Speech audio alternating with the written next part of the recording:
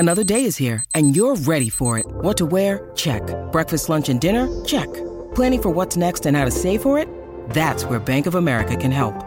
For your financial to-dos, Bank of America has experts ready to help get you closer to your goals. Get started at one of our local financial centers or 24/7 in our mobile banking app. Find a location near you at bankofamerica.com/talktous. What would you like the power to do? Mobile banking requires downloading the app and is only available for select devices. Message and data rates may apply. Bank of America N.A., member FDIC. When you need mealtime inspiration, it's worth shopping Kroger, where you'll find over 30,000 mouth-watering choices that excite your inner foodie. And no matter what tasty choice you make, you'll enjoy our everyday low prices, plus extra ways to save, like digital coupons worth over $600 each week. You can also save up to $1 off per gallon at the pump with fuel points. More savings and more inspiring flavors make shopping Kroger worth it every time. Kroger, fresh for everyone. Fuel restrictions apply. From the Fifth Quarter Studios in Madison, Wisconsin, you're listening to Coach Unplugged. And now, your host, Steve Collins. Hey, everybody. Welcome to the podcast. So excited you decided to join us. Before we jump in today, I want to make sure I give a shout out to our two sponsors. First of all, Dr. Dish, the #1 shooting machine on the market.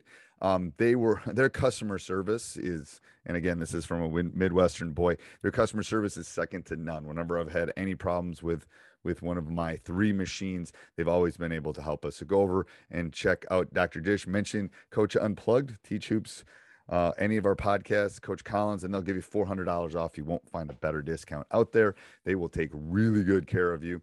And make sure you tell them I sent you. And then also go over and check out teachhoops.com for coaches who want to get better. It is the one-stop shop for basketball coaches. We are the only ones out there that offer 14-day free trial because we believe in our product so much that we want you to come and kick the tires. We want you to take it for a test drive. Nowhere else are you going to find a high school coach who's also coaching. I just got off a phone call with a teachhoops.com member. So who else has my cell phone number and calls me and talks to me about things that he has questions on with his team? Where else are you going to find that on the web?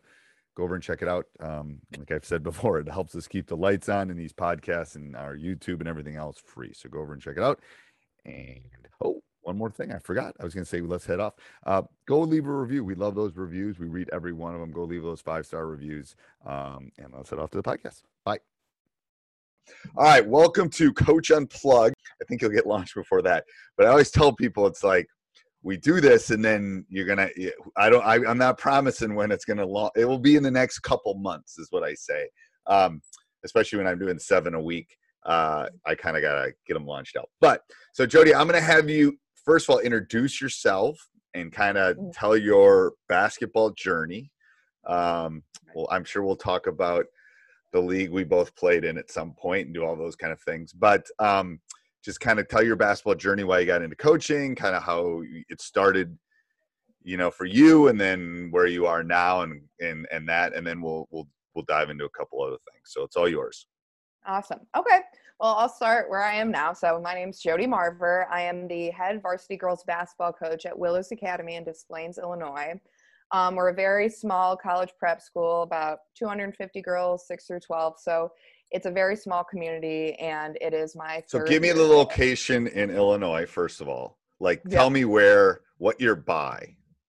So we're right outside of Chicago. I would say about 20 minutes north of Chicago in the suburbs around there. So what give me other suburban cities. Other suburban city. Okay. Northbrook, Highland Park. Okay. We got, is that good enough? Yeah. No. So all of you that are listening, I don't care at this point because I'm going, okay, I'm putting it for me because I know Chicago's an hour and a half, 2 hours from my house. So I'm figuring, okay, where is she in? Yeah. So now I know where you are. That's perfect. Yeah. Okay. Well, I live in Chicago, so it's not too far. Yeah. So before we dive into anything else with you, this question jumped in as I was doing it. Because of all my interviews, and not that I don't want to, I would guess 5 to 10% are female coaches. Mm-hmm. How many female coaches do you coach against?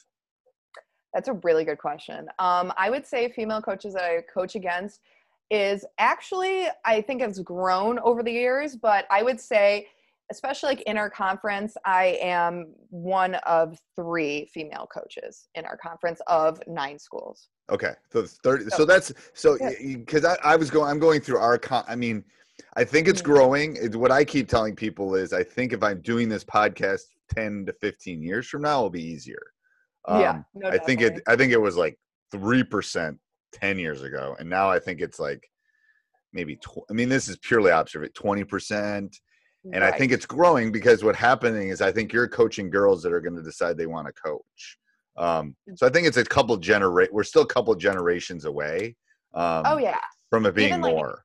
Yeah. Right. Growing up when I played in high school and like college, I've seen it grow more and more and more. I mean, I've only been coached by female coaches, but definitely like that's awesome. It has been really awesome. But seeing all the other schools we play, especially because I went to a really big high school and played a lot of, huge high schools around here, it was not as much that there were female coaches. But as the years have gone on, I've definitely seen more and more of it. And I'm telling you right now, my friend is in AD. I have friends that are AD. It's not that they don't want to hire them. It's that people aren't applying. Right. Like, I think that's why I think it's going to take all these girls that are playing AAU and then, I want to be a coach. I want to do this. Right. I'm thinking, I don't know. Who knows? Okay. So let's go through future years. That's why I had to jump in that question because I didn't want to forget it. And it's been bothering me. It's like, I want to get different types of coaches because everyone I think looks at the game a little differently, but it's been harder to find female coaches. So go tell you went to school close by or what? Yeah. Okay. So, growing up, I grew up in Northbrook, Illinois, which is also in the suburbs, very close to where I teach now. And I went to Glenbrook North High School, which is big public school. Huge. Like, aren't there movies made at Glenbrook? Yes. Well, okay. So our big, other school was New Trier and Mean Girls. That movie was there. And then the Ferris Bueller movie was actually filmed at my high school. And so it was like crazy big school, polar opposite from where I teach now. So it's very interesting. It's funny though too. And I'll do this to kids now and they won't know because it'll be quiet in virtual world. And I'll go Bueller. And they'll go, what are you talking about? I go, oh my gosh, you haven't watched Ferris Bueller's Day Off?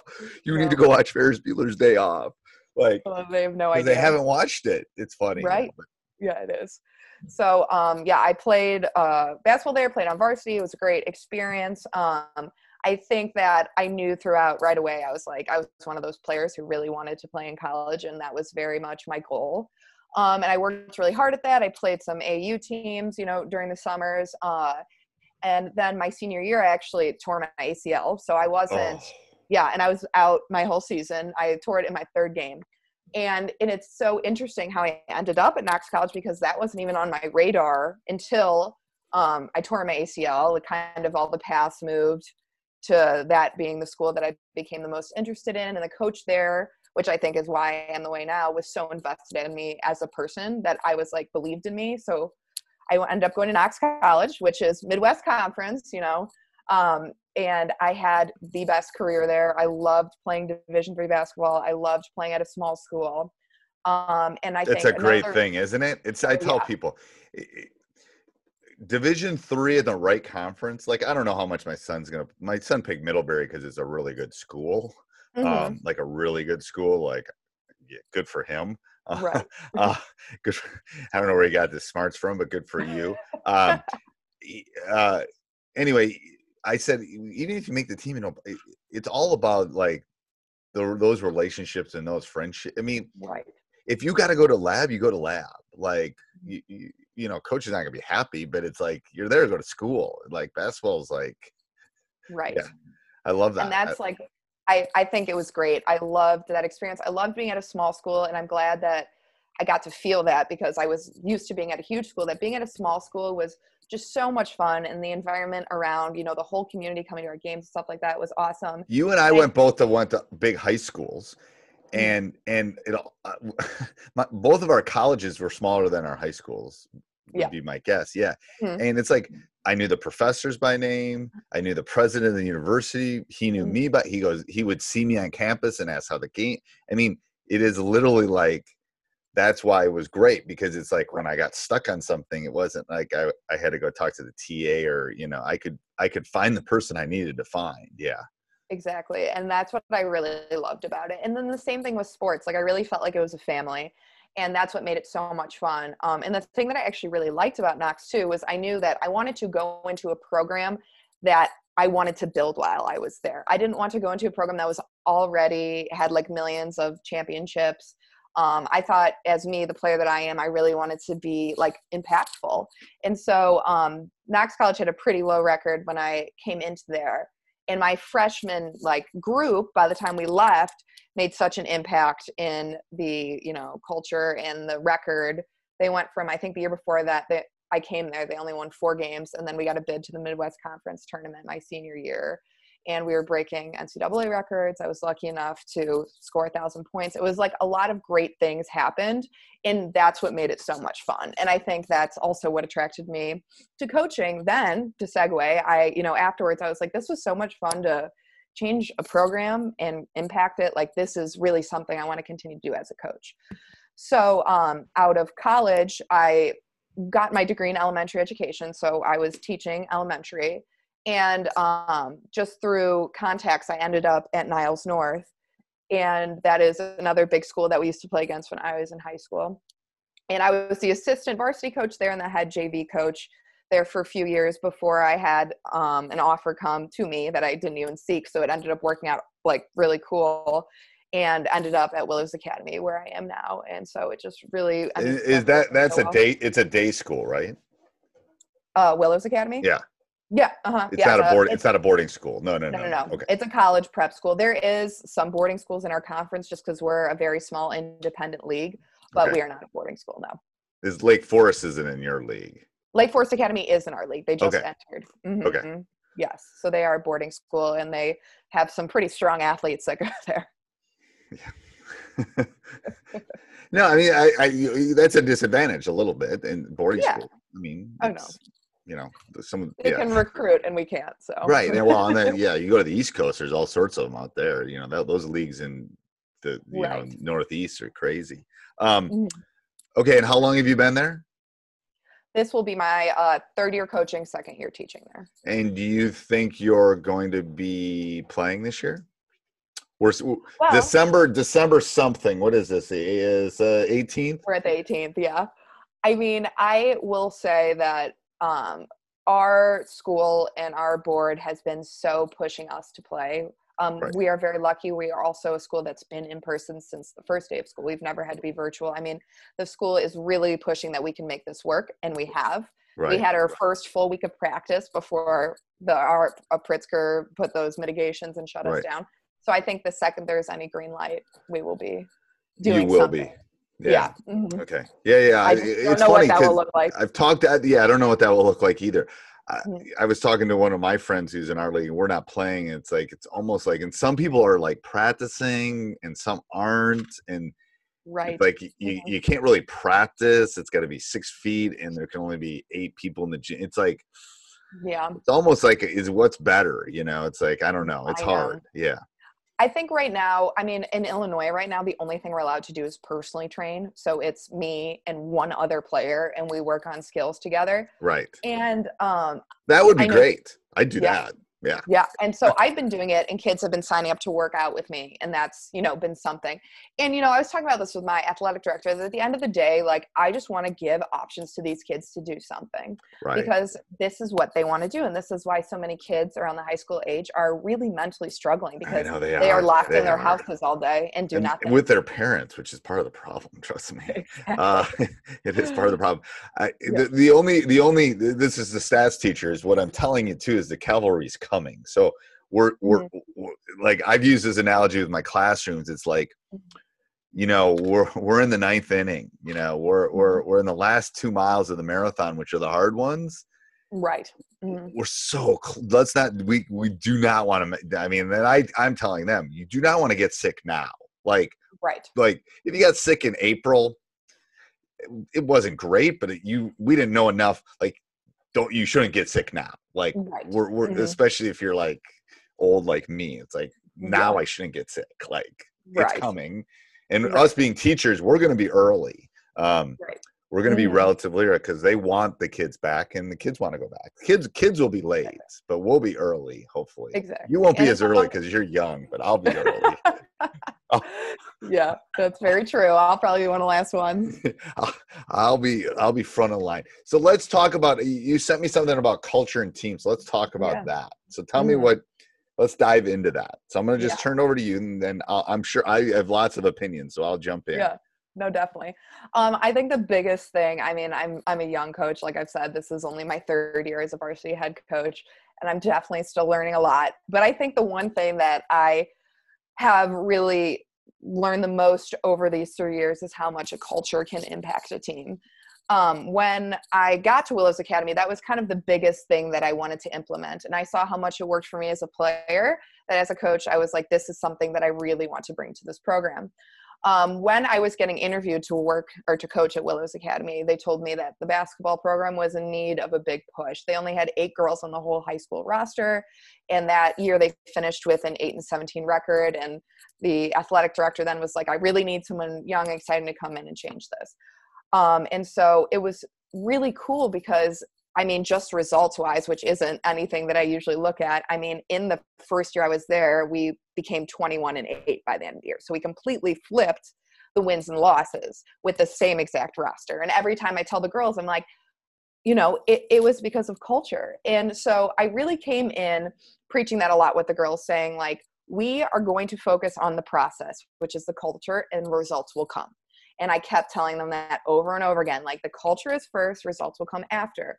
We're going to work on being one unit as a team.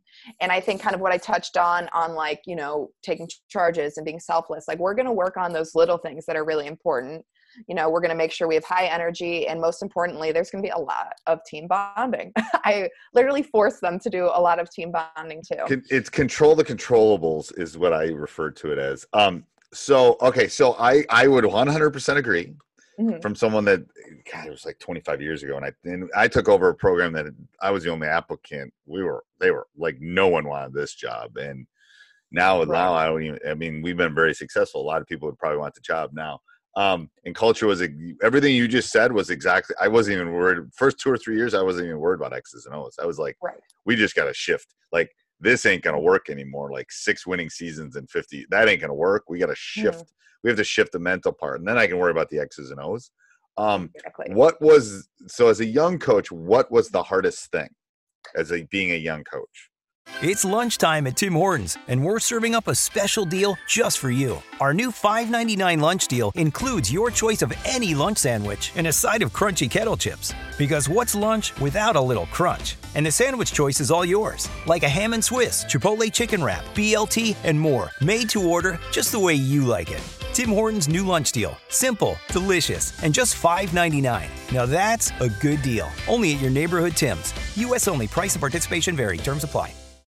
I think that as being a young coach, just in general, I think at the beginning, you know, the girls were so excited to have me there, but because I'm very young, they wanted to be very friendly with me. So I think having that fine line of, I'm very big on building relationships with my girls, and I'm close with them, and I know, you know, and I'm always there for them, but also them respecting me. And I think that was something that actually my players received very well. Like they knew when they can joke around with me and be fun, but they also knew when it was time to turn it on, it was time to turn it on. And that balance was something that was really huge. I think going into a really small program that was struggling, the biggest thing culture-wise was building that level of commitment and holding each other accountable was the biggest thing. And coming from such a different culture growing up, I didn't really realize how different it was. Like when I got there, the girls didn't realize they had to tell me if they were going to miss practice, like things like that. I was like, what? I was like, this is crazy, you know, but I think that it took a lot of explicitly teaching and telling. Yeah. Did you have to have expectations, or you have to have a sit down, and is that kind of running itself now? How has that changed over the 3 years? Yeah, that's a really great question. So when I got there, I explicitly made a chart. I remember I made a chart being like, if you do this, then this is the consequence. Like, if you tell me if you communicate with me, but you have to miss, or if you don't communicate with me and you miss, or if you're late, blah, blah, blah. But it was interesting because I showed them also the negative consequences and the positive consequences. Like I listed things. I'm like, if we all show up on time, if we all are there for each other, like we will get positive consequences.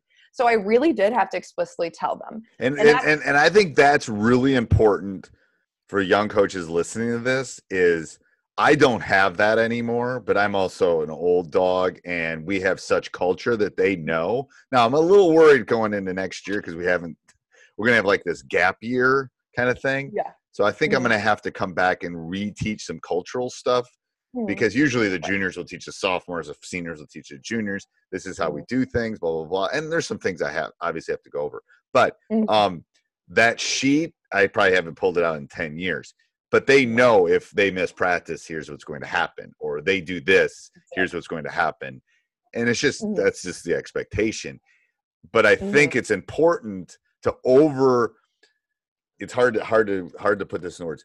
When you're a young coach, it's better to overrule and then back off than to go the other way. It's kind of like teaching 101. You'd rather have too much discipline and then lighten up as the school year goes on than be too light and then try to tighten it up. It doesn't work that way.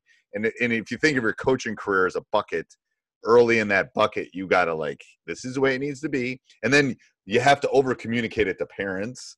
The parents are the key. Because it's like, if you miss practice, this is the way I've always goes. If you miss practice for any reason, and you're a starter, you don't start. And it can be you're sick. It can be you have to make up a test. It can be grandma died, whatever it is.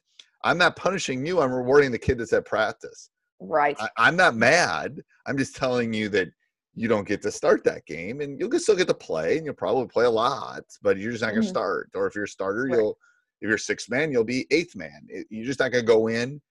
I'm not mad. You should go to your grandma's funeral. What are you talking about? And I'm not telling you not to go, but I'm rewarding the kid that's here taking the charges. I'm rewarding the kids. So I think when you explain that to parents that way, I said, kids get sick. I don't want them here if they're sick. I get it.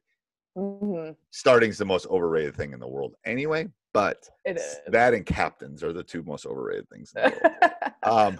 Very true.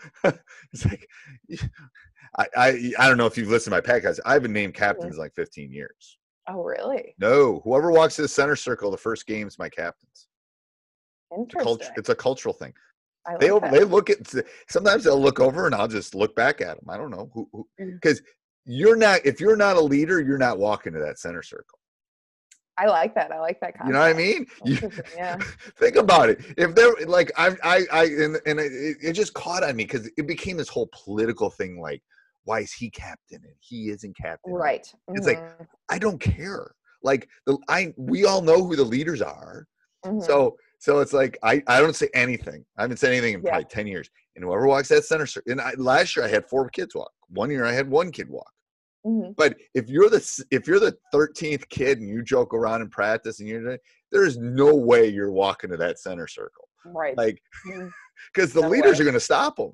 At least, they're going to go, what are you doing here? No.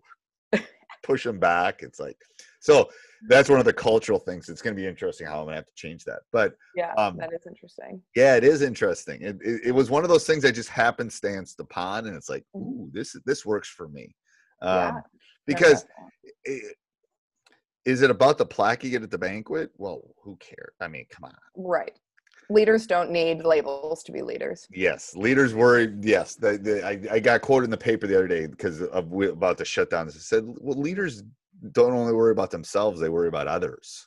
Like, they're picking the other people up when they're running. They're still picking people up, So I love that. I love that rule thing. So were there any how can I put this? Were there any stumbles in the first couple of years that someone could learn from? Yeah. Listening? I mean, I think that some of the stumbles, I would say that, so the first year that I got there, the stumbles a lot were just like learning what I needed to overcome. Like I came in thinking this was going to be the similar experience to what I grew up around and the programs I played in. but it wasn't. And I It's really learning had to it's learning where they keep the basketballs. right. I tell people, I mentor a lot of young coaches. I said, the first year, don't overthink things. Like, Mhm. you're going to have enough problems figuring out how the bus is going to get there, and you know how you run your banquet, and I mean, you're going to have. Do not worry about revamping. There's enough issues. It's like getting a new teaching job. You got to figure out where the copy machine is. Don't worry about Right. like reinventing the wheel. After your first year, that's when you can sit down and really dive into it. Right. But I love that. I love that idea. Yeah. Mhm. And I think that was where I felt very lucky that we were able to reinvent the wheel so quickly. But I want to say that, like, I gave these girls a push and they took it the whole way. And that's what changes a culture, is the girls. I can give them a little bit, but it doesn't actually happen until they do it together. Do you And think that's it's because of the school you're at? Excuse me. Do you think it's just because of the school you're at? Do you think there's a motivation with those girls in that school?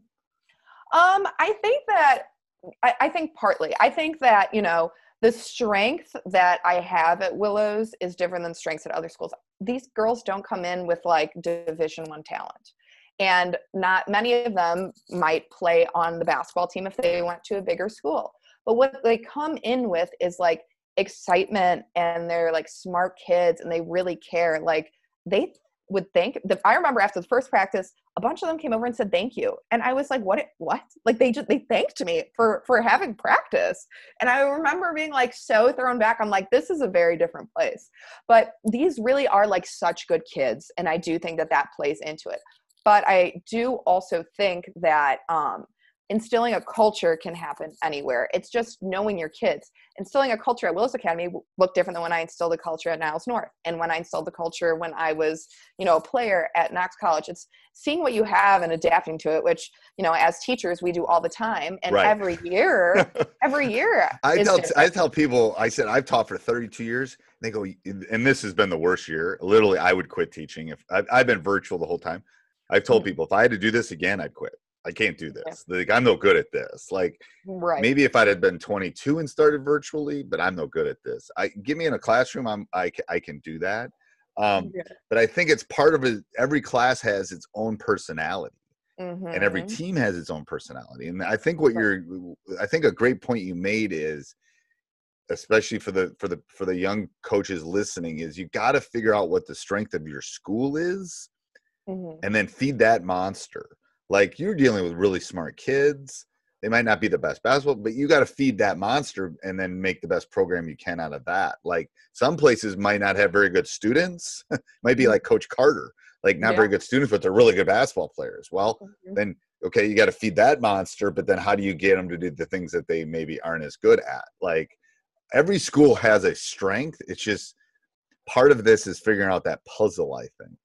Exactly. And I think that's what was so helpful in my first year, is like trying to figure out their strengths to build that culture. And then that naturally translated to the basketball court. Like I said, there are some girls on my team who never score, but can average at least one charge a game. And they get so excited about that. Whereas before, they felt like they couldn't play a role. It's finding the kids' strengths as people and as players and finding out how to incorporate that. So how do you incorporate the charges into your program? It's kind of funny. So my first year coming in, I told the girls that if you took a charge during a game, that I would get you Chipotle. Like, I was like, that I'm going to get you Chipotle if you take a charge during the game, blah, blah. And then they got so excited. And I was like, and, it's going to do something really good for our team. And I explained the reasoning behind it. I'm like, it's not just that you're doing that. You're doing that and you help our team because you're being selfless and not trying to just swat the ball and like showing discipline. And our whole team gets really excited when charges are taken, and it helps us like fouls. Like, I explained all that. They were also excited about the Chipotle, but I was like, explaining to them like that they can play such a big role on the team. And I think that's what really clicked for them, is them understanding like every single person on the team can play a huge role. You don't have to be the one scoring or stealing the ball. You might some of the girls might never get in the game, but everyone plays a huge role. And that's like what I really showed them.